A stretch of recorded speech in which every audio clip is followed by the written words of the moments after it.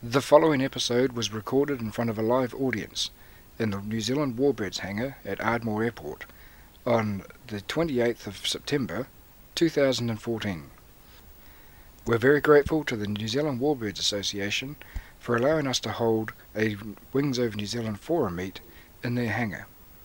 Because it was in a large hangar, the acoustics were not perfect, and unfortunately there's a little bit of background noise in this recording.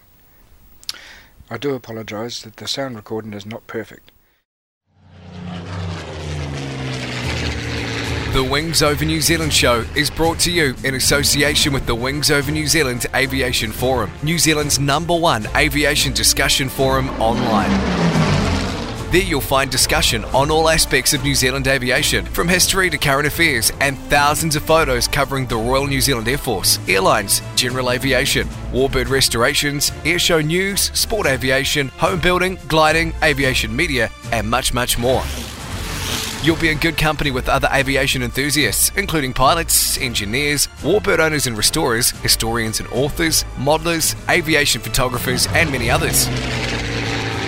Sign up to the Wings Over New Zealand community now. It's free and easy. Just Google Wings Over New Zealand and you'll find the forum.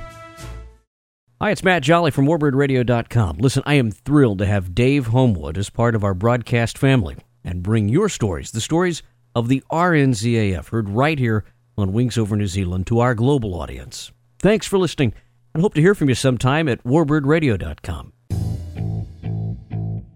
G'day, I'm Steve Vischer. And I'm Grant McCarran. And we're from Plane Crazy Down Under, Australia's aviation show. And you can find us at planecrazydownunder.com. We reckon for the best coverage of the Kiwi warbird, restoration and aviation scene, you can't go past Dave Homewood and the Wings Over New Zealand show. On you, Dave. Yeah, good on you, mate. Yeah, we got to get to New Zealand soon. Where is that anyway? Well, it's where I grew up. I thought that was Brisbane. Wings Over New Zealand show would like to acknowledge the great support it's had from Fly DC3. You can fly back in time with Fly DC3 from Ardmore Airport, charter the DC3 Dakota, and fly into the past. It's an experience you'll never forget. Fly DC3. Go to www.flydc3.co.nz. Welcome to the Wings Over New Zealand show with Dave Homewood.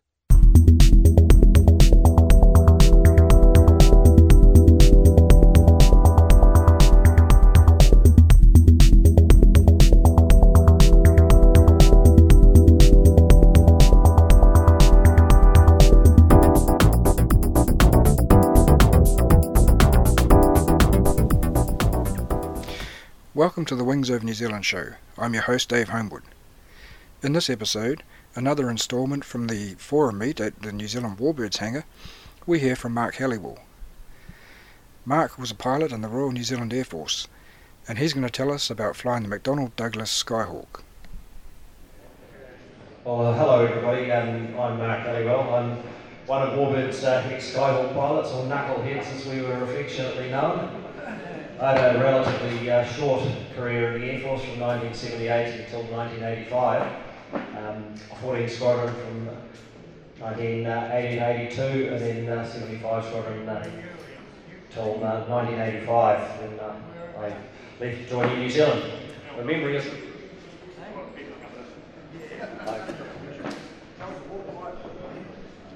memory isn't as sharp as it was 34 years ago when I flew the Skyhawk, so apologies in advance for anything you may pick up that might be inaccurate, hopefully not.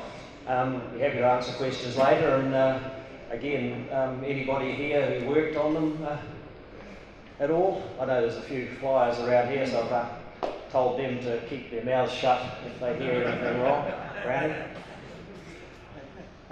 So how did the Skyhawks come to be? In the early 1950s, the US Navy required a new carrier aircraft, and they wanted to weigh less than 15,000 pounds, could deliver a 4,000 pound payload at 500 miles per hour and have a 400 nautical mile radius. And most importantly, it needed to cost less than $1 million per aircraft. Gustav Henry Ed Heinemann took up the challenge. He lived from 1908 to 1991, died when he was 83, and 2 years later, the first prototype, that's him there after a Skyhawk ride, 2 years later, the prototype, which was the A4D1, made its first flight. It was powered by a Curtiss Wright J65 engine of about 7,200 pounds thrust, and that was a licence-built Armstrong Siddeley Sapphire engine.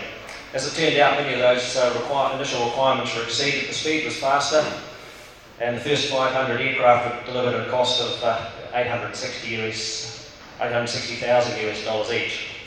In addition, Heinemann was able to save weight by designing a small aircraft with a wingspan of 27.5 feet, which eliminated the need for the folding wings of other carrier-based aircraft, and the Delta Plan wing form meant that a single unit wing could incorporate a wet wing, and that had 560 gallons of fuel in it, as well as a 240-gallon fuel tank behind the pilot. That resulted in a reduction in weight and lots of less fuel pipes and valves. Heinemann was a design genius, and over his 6 decades of designing, he designed at least 20 fighter and bomber aircraft. The first one was Douglas Dauntless, dive bomber. Many people think it was the best bomber that ever was built. Pilots called it the slow but, it's an SDB, slow but deadly. And Marine pilots called it the speed BD, of all things. The next was the Douglas Sky Raider, great to carry great loads of ordnance, long distances. Another one was Sky Streak, which is the jet research aeroplane, capable of an 18G loading. It also registered a world speed record of 650 miles per hour. The next one was another one he designed, the Sky Rocket. It was the first aeroplane to reach twice the speed of sound and achieved a record altitude of 83,000 feet. The F-3D Sky Knight was a straight wing jet night fighter, a first carrier-based night fighter. And following on from that, the F-4 Sky Ray, the F-5D Sky Lancer jet interceptor, and the A3D Sky Warrior heavy attack bomber. This had a multitude of capabilities, and the air refuelling was one of them. It also was affectionately known by the fleet pilots because it had no ejection seats, called the A3D All Three Dead, and people that didn't fly it called it the Whale. Back to the subject in hand. Flight testing of the prototype showed airframe busting at various speeds, so that distinctive sugar cone tail cover was put on, and that alleviated that, and also 11 small metal tabs on the upward area of the wing. Vortex generators improved lift by eliminating turbulence. In 1955, a new world speed record was set by Skyhawk at 300 feet AGL around a closed course at Edwards Air Force Base of 695 miles per hour. The previous record was held by an F-86 Sabre, and it was the first time that that record had been achieved by an attack aircraft rather than a fighter. Due to its small size, the Skyhawk was called, had a few unofficial nicknames. One was the Tinker Toy Bomber, another one was the Bantam Bomber, the Scooter, which you probably know, and of course the most well-known one, Heinemann's Hot Rod. In New Zealand, we affectionately called the single-seater the Model and plain old T-Bird for the twin-seater. The name Skyhawk came from adding the word sky, which Douglas added to the start of all its post-World War II aircraft, and the name Hawk, which was the unit insignia of the first squadron to receive it in operations, which was VA-72. As it was designed to be a carrier-based aircraft, Heinemann designed it without self-start capability, and it didn't have a battery, so it needed a ground huffer and ground equipment to get it going. And as the RNZAF found out, operations away from home base required a fair bit of logistical support, and that's why the aircraft was operated normally only out of Whenuapai and Ohakea. And I did see a picture of a wing-mounted pod which had a GTC and starter unit in it, but I can find no other reference to that. So, and where they went, I have no idea. Skyhawk's primary role in the US Navy was to deliver a single nuclear bomb, and that posed problems in delivery and the accuracy of it, because at the time planes had to get fairly close to the target, and it also had a very basic onboard weapon system. And in those days, the design for the bombing pattern would be the pilot would pull up to in a Melman loop, let the bomb go, climb to 12,000 feet and then drop down. Well, he'd continue his loop and scoot away, and 9 times out of 10 they thought that they'd still be caught in the bomb shockwave. The instrument layout of the first A4 was very basic. Didn't lend well to instrument flying or night flying because the instruments were at a haphazard and very hard to see pattern. It led to a number of improvements later on. Main addition, which I'll show you later, the AJNB 3A full attitude indicator, which we really love, and I'll discuss that later. We didn't have a weapons aiming computer either in our A4s. Due to State Department restrictions, never arrived with one, and we just had to rely on an old Mark on eyeballs and fixed gun sight of the early 50s Skyhawks. These State Department restrictions continued right up until when the Skyhawks were disposed of. They took out all the new weapons delivery computers, they took out the engines and flight control components, and the instructions were these aircraft are never to fly again. Development of the type continued with the introduction of a buddy store. Because it was a carrier-based aircraft and because it was so small, they had to put the refueling store outside. Heineman's ingenuity also ensured that that was free from the aircraft's power sources, and you can see the propeller on the front. That drove the hose reel and the fuel pumps.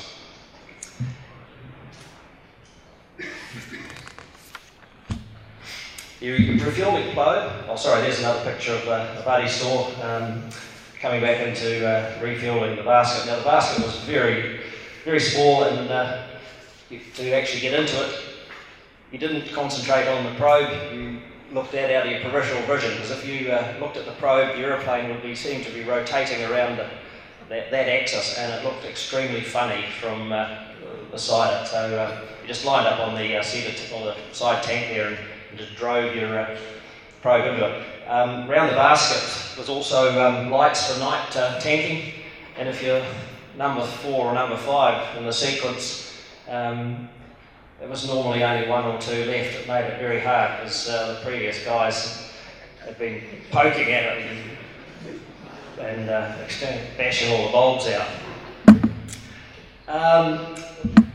There's the first of the straight probes. They came and they were changed to a bent probe in 1973.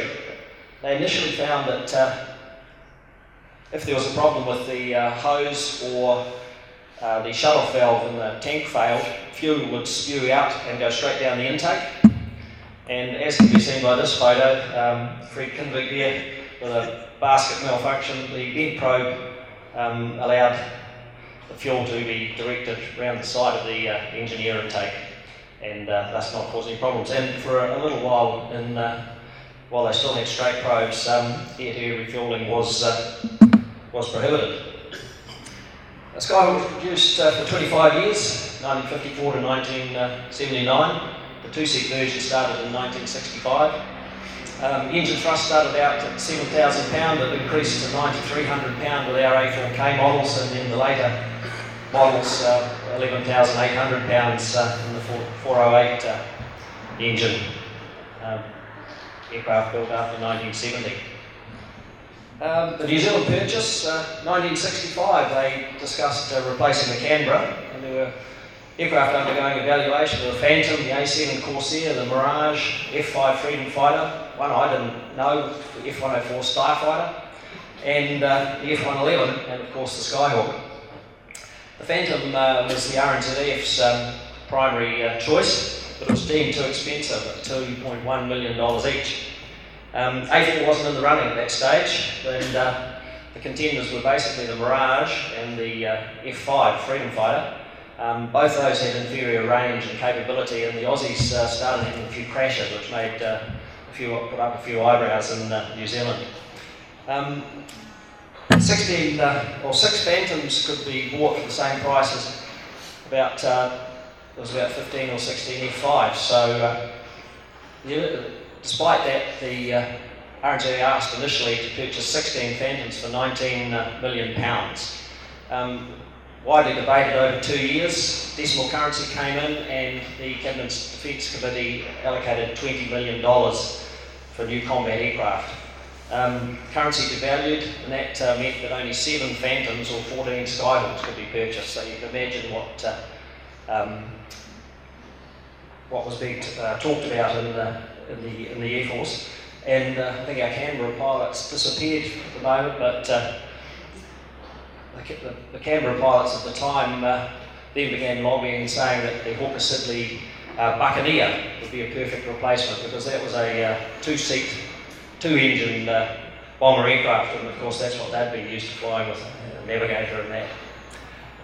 Despite Treasury caution, around about 1968, purchased 14 Skyhawks.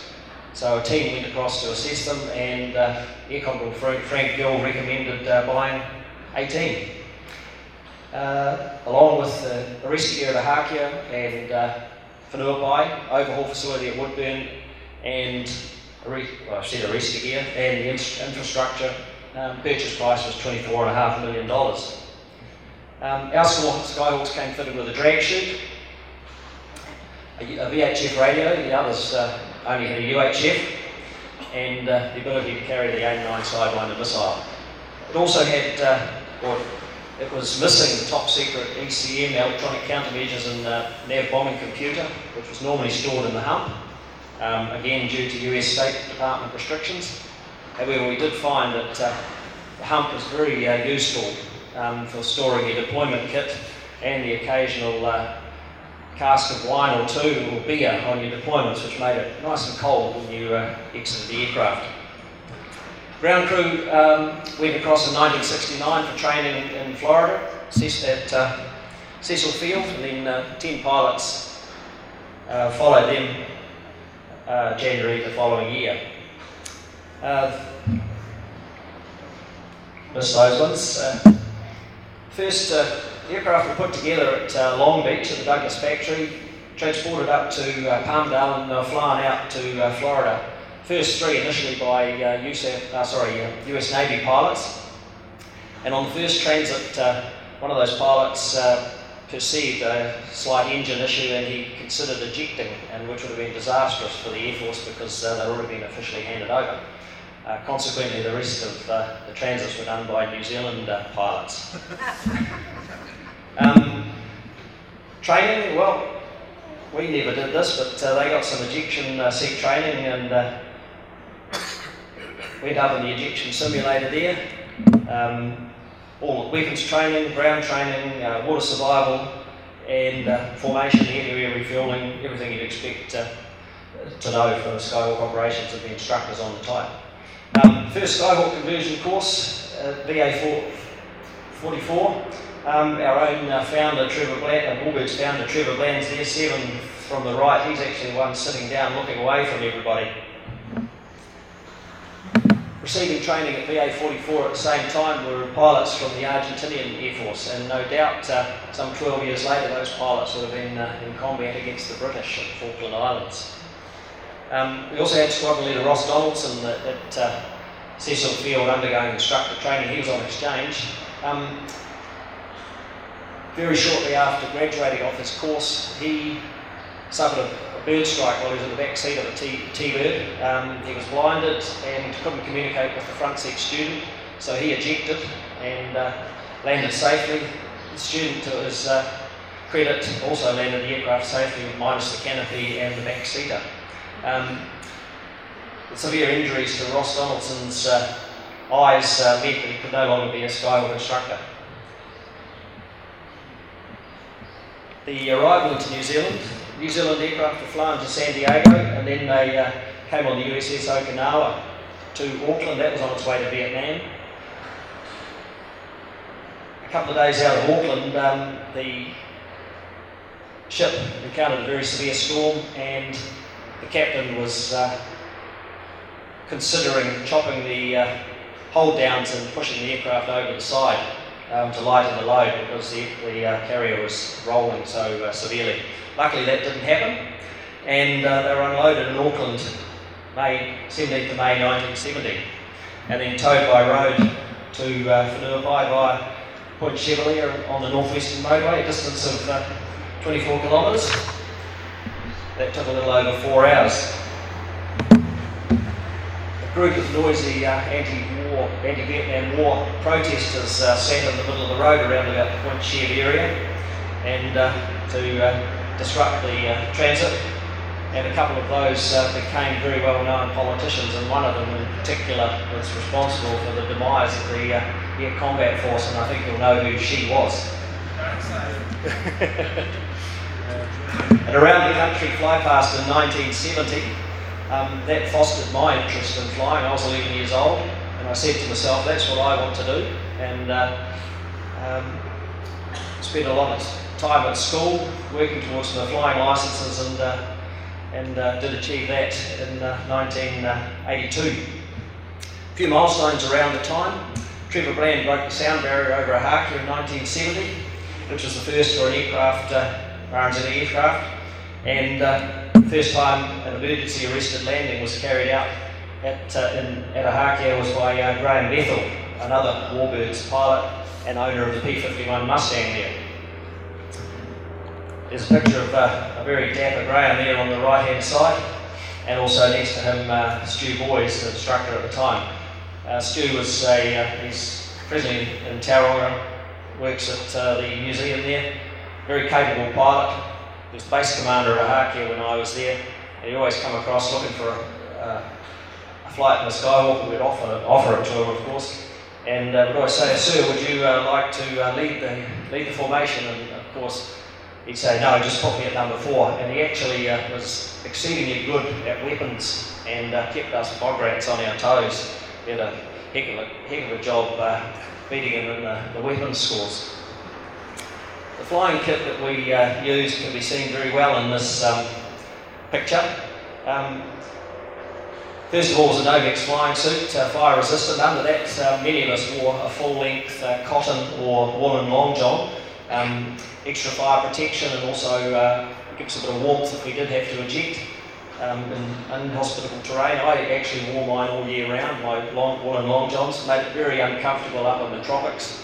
The air conditioning system of the A4 wasn't particularly good.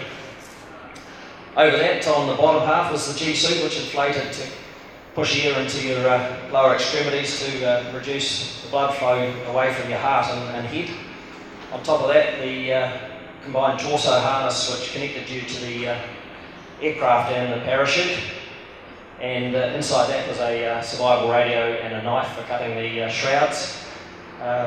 Finishing that off, the white SPH-4 fiberglass helmet, much heavier than the very lightweight Kevlar ones that are used by fighter pilots today. That weighed 2.5 kilos, because I weighed mine, and the Kevlar ones weigh 1.5 kilos. Now that equated to, if you're pulling 4G, 30 kilos of weight straining on your neck muscles. Became very sore after a weapons sortie or ACM, sustained turning.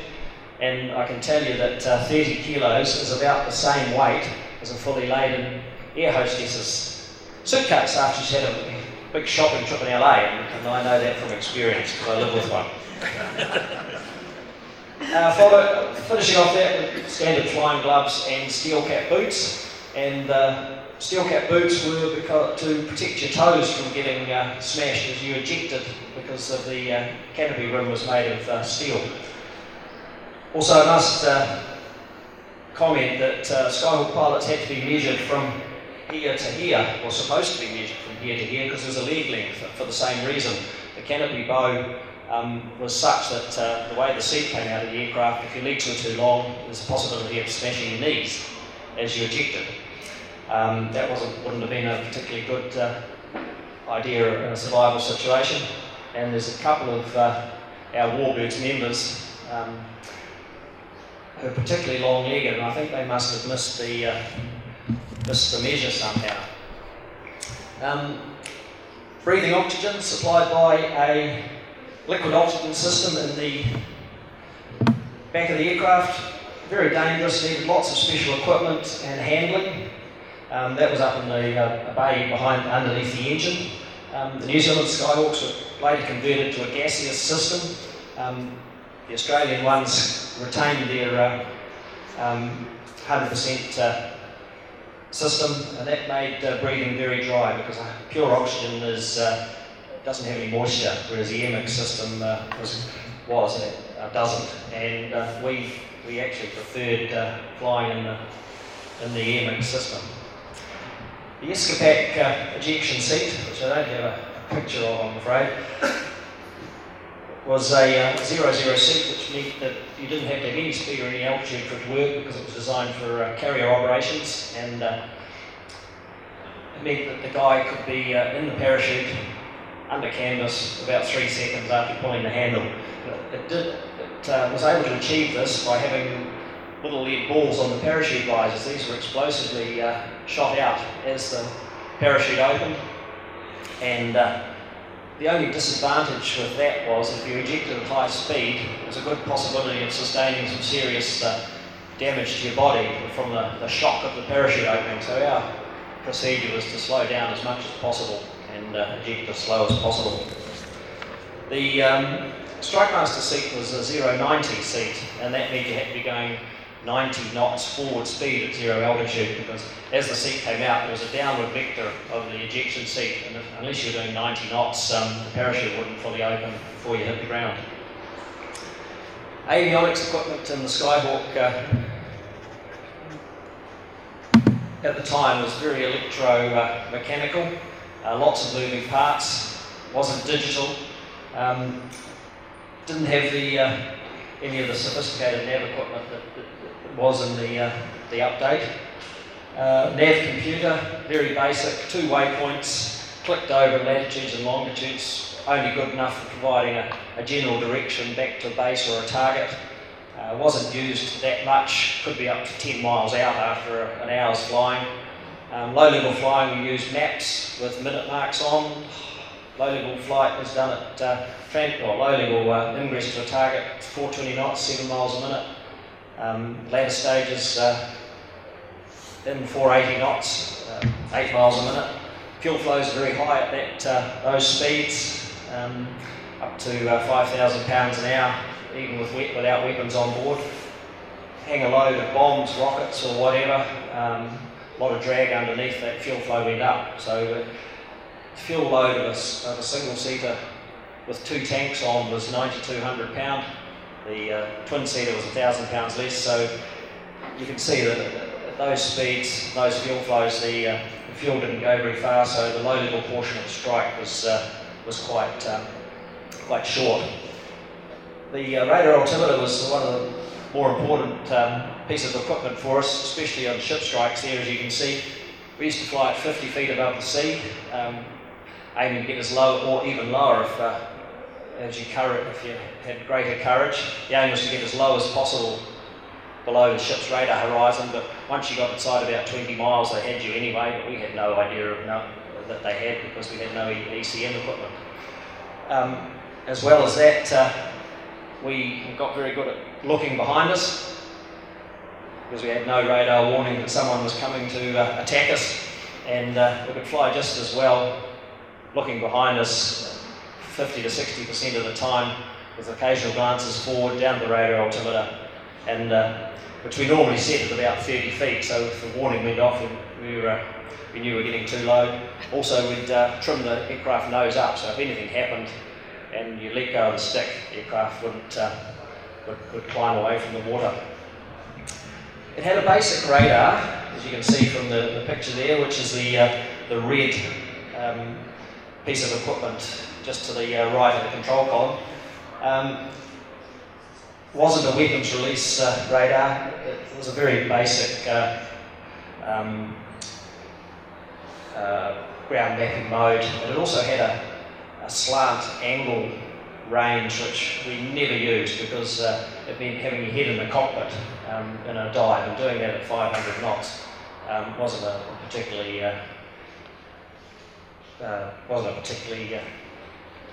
good thing to do. It also had a terrain clearance mode, unlike the Skyhawk, the F-111 terrain following mode. It supposedly would look ahead and tell us terrain out to about 10 miles ahead of us, up to 1,000 feet above and below us. We didn't trust this very much, and having seen it in use during the daytime, most of our low-level night NADXs were done at 1,000 feet above the terrain, or the highest terrain, so that we ensured that we were basically safe the whole time. Most valued instrument in the aircraft, just to the left of that, was the AJB-3A all-attitude indicator, or we called it the ABBA-JABBA for short. It was a 360-degree three-axis all-attitude reference system, had magnetic headings on it. You could do aerobatics on it. You could just come over the top, it would immediately flip over, you could come down. Very accurate, didn't topple, and for instrument flying, your instrument rating tests, quick glances at the airspeed indicator and altimeter, you didn't really need to look at anything else. It was pretty accurate. Sitting prominently on the glare shield, just to the left of the gun sight, is the angle of attack gauge, or donut, as we used to call it. We paid close attention to that during landing. It showed if we were at the correct angle of attack for the aircraft's weight, speed and configuration, because delta wing, if you get behind the drag curve, needs a lot of power to overcome that. Heavy aircraft turning on a tight base turn, and I've been in this situation myself. The lift vector is almost horizontal, had almost 100% power in the base turn, trying to maintain altitude. Aerodynamic slats, and you'll be able to see those on the aircraft as you walk around it later, came out automatically at low speeds or at certain load factors. They normally extended simultaneously on approach to give you a better airflow over the wing and lower speed for landing. However, in some instances they did pop unintentionally, and normally it was in the opposite direction that you wanted to go. If you're tracking a bandit, closing for a guns kill, the wrong one would pop, it would flick you over the other way and you'd get away. Another manoeuvre which a mate of mine used on me, I was climbing up underneath him, ready to do a gunshot, and he started dumping fuel on me. Not wanting more fuel down the intakes, I bugged out and he got away. So there's another, I learned another valuable trick off him that day. We had a basic flight control system, or autopilot. It hardly ever worked, but it was only used for high-level transits. When it did, altitude hold, heading hold, and you could turn your heading around a bit. It just took a bit of the pressure off you at high-altitude transits. Because it was very tiring just to sit there trying to keep the aircraft at straight level all the time. Basic gun sight, same as what was in the early 50s aircraft. It wasn't gyro stabilised, wasn't connected to a weapons computer, just had an aiming reticule which we manually depressed for the different type of weapons we used. We got very good at intuition, manually changing our sight picture for changes in dive angle, speed, wind on the ground. And since in wartime you'd only get one pass across the target, we got pretty good at assessing aircraft tracking and adjustments we had to make. 1475 squadrons competed against themselves annually for a trophy called the McIntyre Trophy, named after one of the COs of Ahakia. This was a navigation and bombing trophy. Timed around waypoints, losing points for every second you were out of over a waypoint, and also your time on target and distance away from the target. A lot of adrenaline involved in this.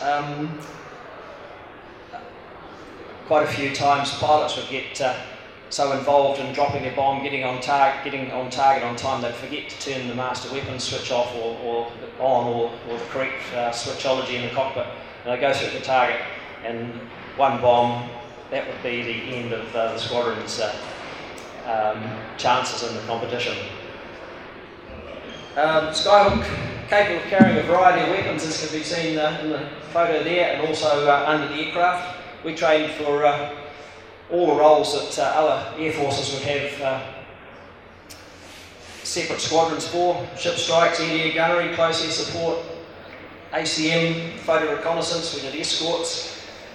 because we did that and the way we trained, we gained the respect of many other air forces around the world. And the large open tracts of land in New Zealand at the time allowed us to, or uninhabited land, allowed us to fly down to 50 feet AGL up in the centre of the North Island, around the mountains, also over the sea. And we were also authorised down to 250 feet on the low-level jet routes that crisscrossed the country. When it came to overseas exercises, we were often told we were flying too low and jack it up, guys. But we trained the way that we knew we were going to fly in combat, and that was that helped us out. And biggest competition was always with ourselves when we were trying with weapon scores and things like that. Always trying to beat the last score. We normally practiced with 25-pound dummy bombs which had a smoke charge in them, but occasionally we'd tasked with dropping 250-pound and 500-pound high explosive bombs. That was normally done at Kaipara Range or Waiouru. Basically, because of the danger of those, we couldn't do that at Raumai. Had to avoid flying overhead any towns, and loading of all those weapons was done on the other side of the airfield away from anything else. Quite a few, well, there's a few different dive profiles that we employed in the Skyhawk. One was slick dive bombing from 20 right up to 45 degrees. The 45-degree profile enabled us to roll in at 10,000 feet, release the weapon at 5,500 feet, which meant the bomb had to drop a mile before it hit the ground. So you can imagine the accuracy that we were attempting to attain with our fixed sights, and we got pretty good at it. And you could get a bomb within 50 metres of a target over a mile. So practice made perfect. Slick bombs had they were called slick because, as you can see, they followed the profile of the aircraft at the same speed. It meant we had to pull out above the fragmentation pattern, which was about 12 to 1,500 feet. Slick bombs were normally armed with a propeller in the nose, and a wire was pulled out from the nose of that as the aircraft, as they were released from the aircraft. The propeller wound up. The fuse was normally 4 to 14 seconds. If we didn't make the right switches and the wire stayed in the propeller, bomb didn't arm, it meant it didn't go off inadvertently under the aircraft either. Low altitude bombing was either done from level at 200 feet or from a 10-degree pass. It was called high drag bombing. This was where fins on the aircraft came out and slowed it down so that it didn't explode underneath the aircraft. Again, fins were opened by a wire that came out from behind came out of the fins as it left the aircraft. It also had a nose fuse, which was electrical, and again, if you didn't make the right switch selections, the bomb went slick, tail didn't open, and it meant that the bomb wouldn't explode right underneath you.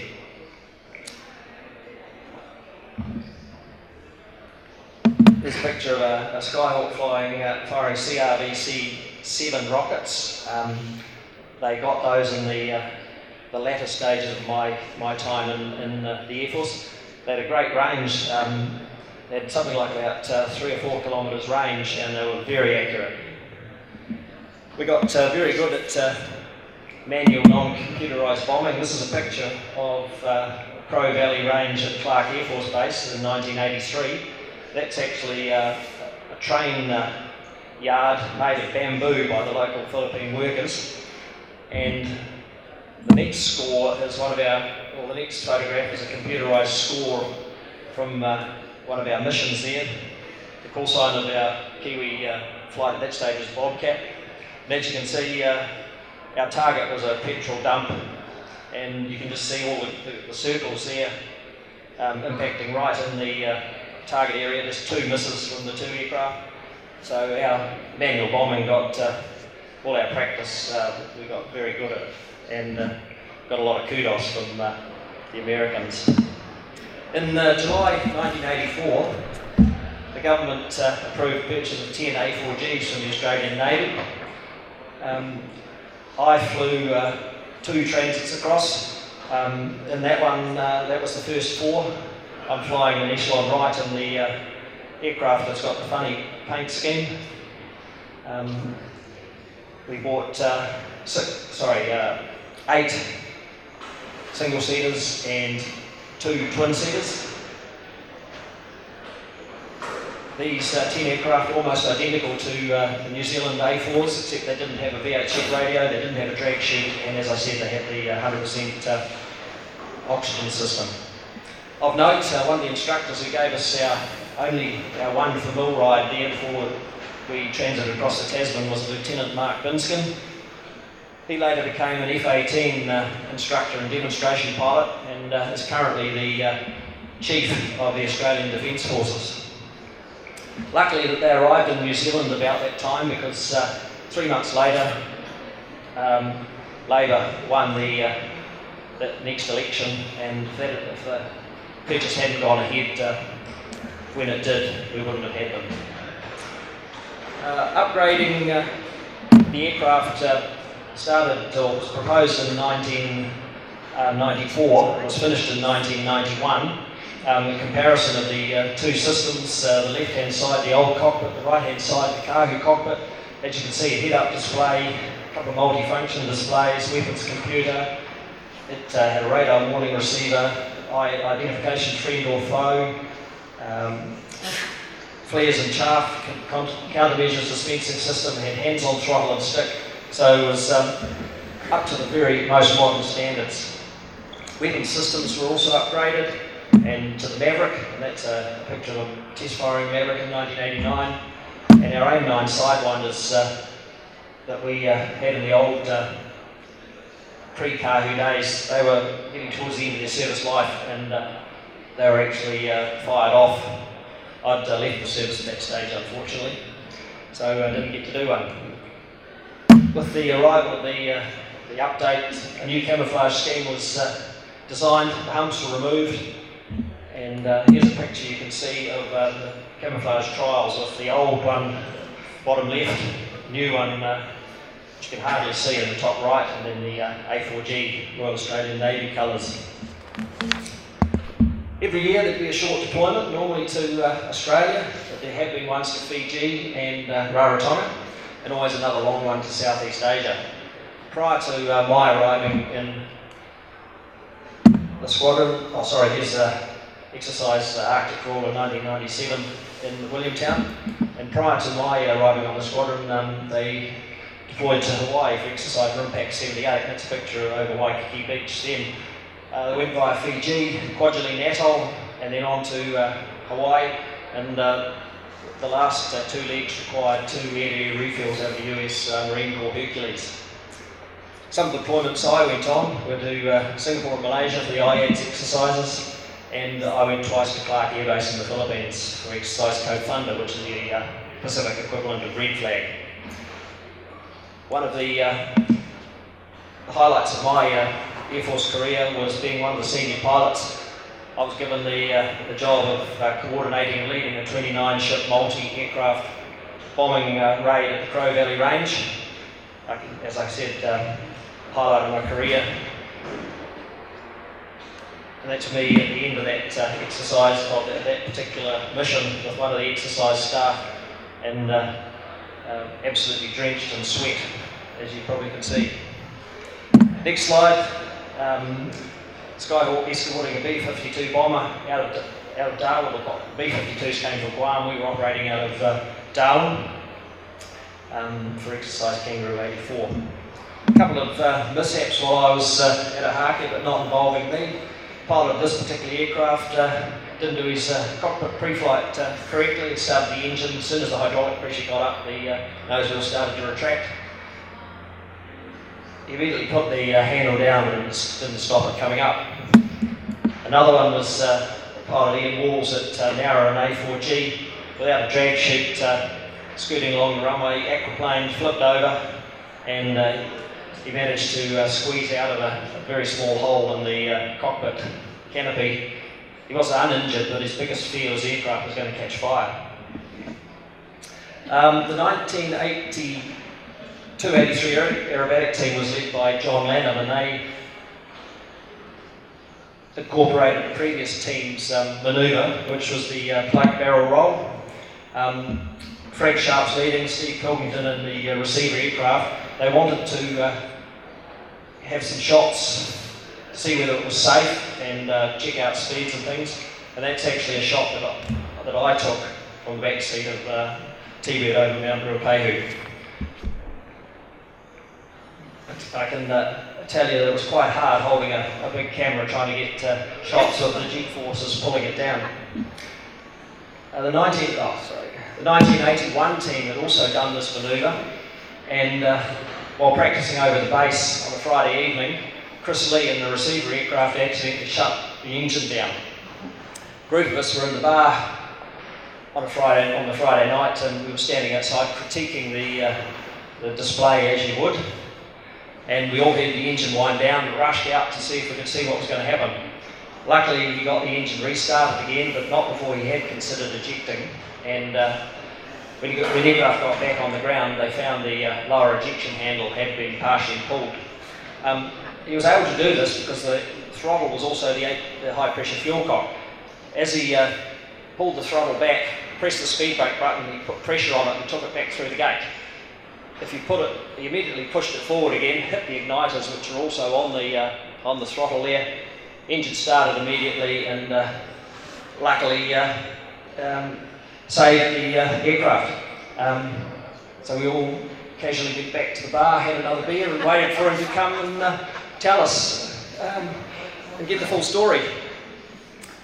I was also lucky to be in the back seat of a T-Bird. This is not the actual picture, but when they were doing the laser bomb trials, they wanted pictures of the bomb coming off and the aircraft following it down. I had a video camera, and the pilot, as the bomb came off, he rolled inverted and followed it down for as far as he could before pulling out. And I can tell you, again, with a video camera, trying to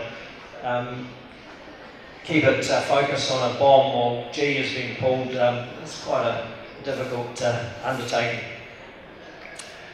The only time the Skyhawks have fired in anger was in March '76, when they fired on a Taiwanese fishing boat that was fishing inside the 12-mile limit. Wouldn't stop for one of our trawlers, so a group of Skyhawks were sent out with 5-inch 30 rockets and cannon. Flew some low passes across the front of the ship. Captain didn't stop, so Flight Lieutenant Jim Jennings was authorised to fire a warning shot across the bow. He did so, 2-second burst, 53 rounds. The captain knew we meant business and stopped immediately.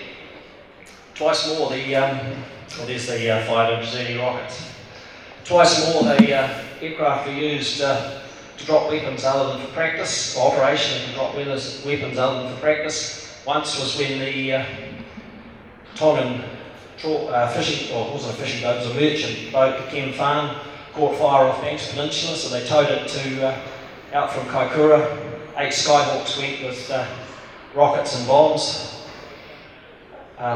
It's not officially recorded, but I've heard stories that the first attacks were level rockets. The rockets had so much energy they went straight through the hull and out the other side. And it took all 8 Skyhawks to sink the boat. Multiple hits, but I think the reason it took so many to sink it was they all wanted to have a go. None wanted to return to the Haki with any weapons on board. Second time was another fishing boat, the Dongwon 513, caught fire off the Dunedin coast in 1994, and the Skyhawks were dispatched to sink that too. I flew in a 14-ship Strike Master formation, but this was taken in February 1999 at Nowra. 6 Skyhawks of number 2 squadron, 9 from number 75 at Diamond 15 flypast. A couple of personal highlights. When I was in the Air Force, I flew a circumnavigation of New Zealand in 6209 there, which I've got 73 hours in. 5 hours around the top of North Cape, out to East Cape, bottom of the South Island and back again. You might say, why on earth would you do that? We had to test the long-range tanks if we're going on an overseas deployment, make sure they fed all the fuel, So I just, being the programming or squadron programming officer, I decided that I'd extend my little trip. Took 2 air refuels. Tanks worked perfectly, but getting back on the ground at Ahakia, I had a very sore bladder. And we did have pee bags, but that was on the side of the ejection seat, and you could hardly grab it, and you really had to know where it was. To get it properly, you had to unstrap. I wasn't willing to take that risk, so I just held on. The longest unrefueled deployment transit flight I did in the sky was 4 hours and 20 minutes, and that was from Darwin to Amberley, with a flight time of 4 hours 20. Apart from the supersonic run, which has started at 14,000 feet, full power, directly vertical downwards, that's the only way the aircraft will go through the sound barrier. The fastest they had a Skyhawk up to was 595 knots. That was a 2-seater, no tanks, pylons only, 50 feet over the sea at Ahakia. That's 1,100 kilometres an hour, but nowhere near Mark 1 at that speed, which is 661 knots. I can say the speed rushes by very quickly at that speed and height, and from there I decided to see how high it would go, pulled back vertically after getting a clearance, of course, and she topped out at 15,000 feet. Because we didn't have a greater than 1-to-1 thrust to weight ratio, it would decelerate in the climb. January 25th, another milestone, 1995, another milestone for the RNZAF. First female fighter pilot, Helliwell, completed her Skyhawk solo flight. Don't worry, getting close to the end now. Won't go into specific details of crashes, but the total aircraft inventory, 7 crashed, 3 pilots were killed in the 30-odd years we operated them. Our Skyhawks were flown by a total of 151 New Zealand pilots, 6 USAF, 4 RAF, 3 Indonesian, 2 Singaporean, 1 Malaysian exchange pilot, all whose names appear on the picture board behind our A4. I left the Air Force in July 1985, amassed 640 hours on the Strike Master and 860 on the A4 over a period of 5 years of strike flying. It was a very sad day, December 13th, 2001 at Ahakia, when the Air Combat Force was disbanded by the then Labour government, culminated in a flypast of Skyhawks and Mackies and laying up of the squadron standards. Governor General at the time, Dame Cynthia Cartwright, reviewed the parade. Squadron standards were laid up, as I said, and the Skyhawks were later ferried to Woodburn, where they were covered in plastic, same as when they arrived back in New Zealand, or when they arrived in New Zealand many years before. On a happier note, the government, after many years of trying to sell the remaining Skyhawks and Mackies, decided to gift some to museums and aviation organisations around the country. We are more than pleased to receive Skyhawk 6209 and Mackie 6471 to preserve some of our military history. The remaining aircraft were purchased by Jared Isaacman of Draken International in Florida, and with the intention of using them as adversaries for the USAF. It's sad to have seen them go, but pleasing to see that he's got a lot of them flying again where they belong. In conclusion, Skyhawk was sold to 9 countries other than the US: Argentina, Australia, Brazil, Israel, Indonesia, Kuwait, Malaysia, New Zealand and Singapore. A total of 2,405 single-seaters and 555 twin-seaters were produced. Thanks for your attention. Sorry if there's a lot of facts and figures there, and I did have to do a fair bit of reading. I'm filling in for someone who couldn't do it, and this was put together at short notice. So, any questions? I'll be around the whole day, and lunchtime if anybody wants to come and chat to me about Skyhawks and things like that.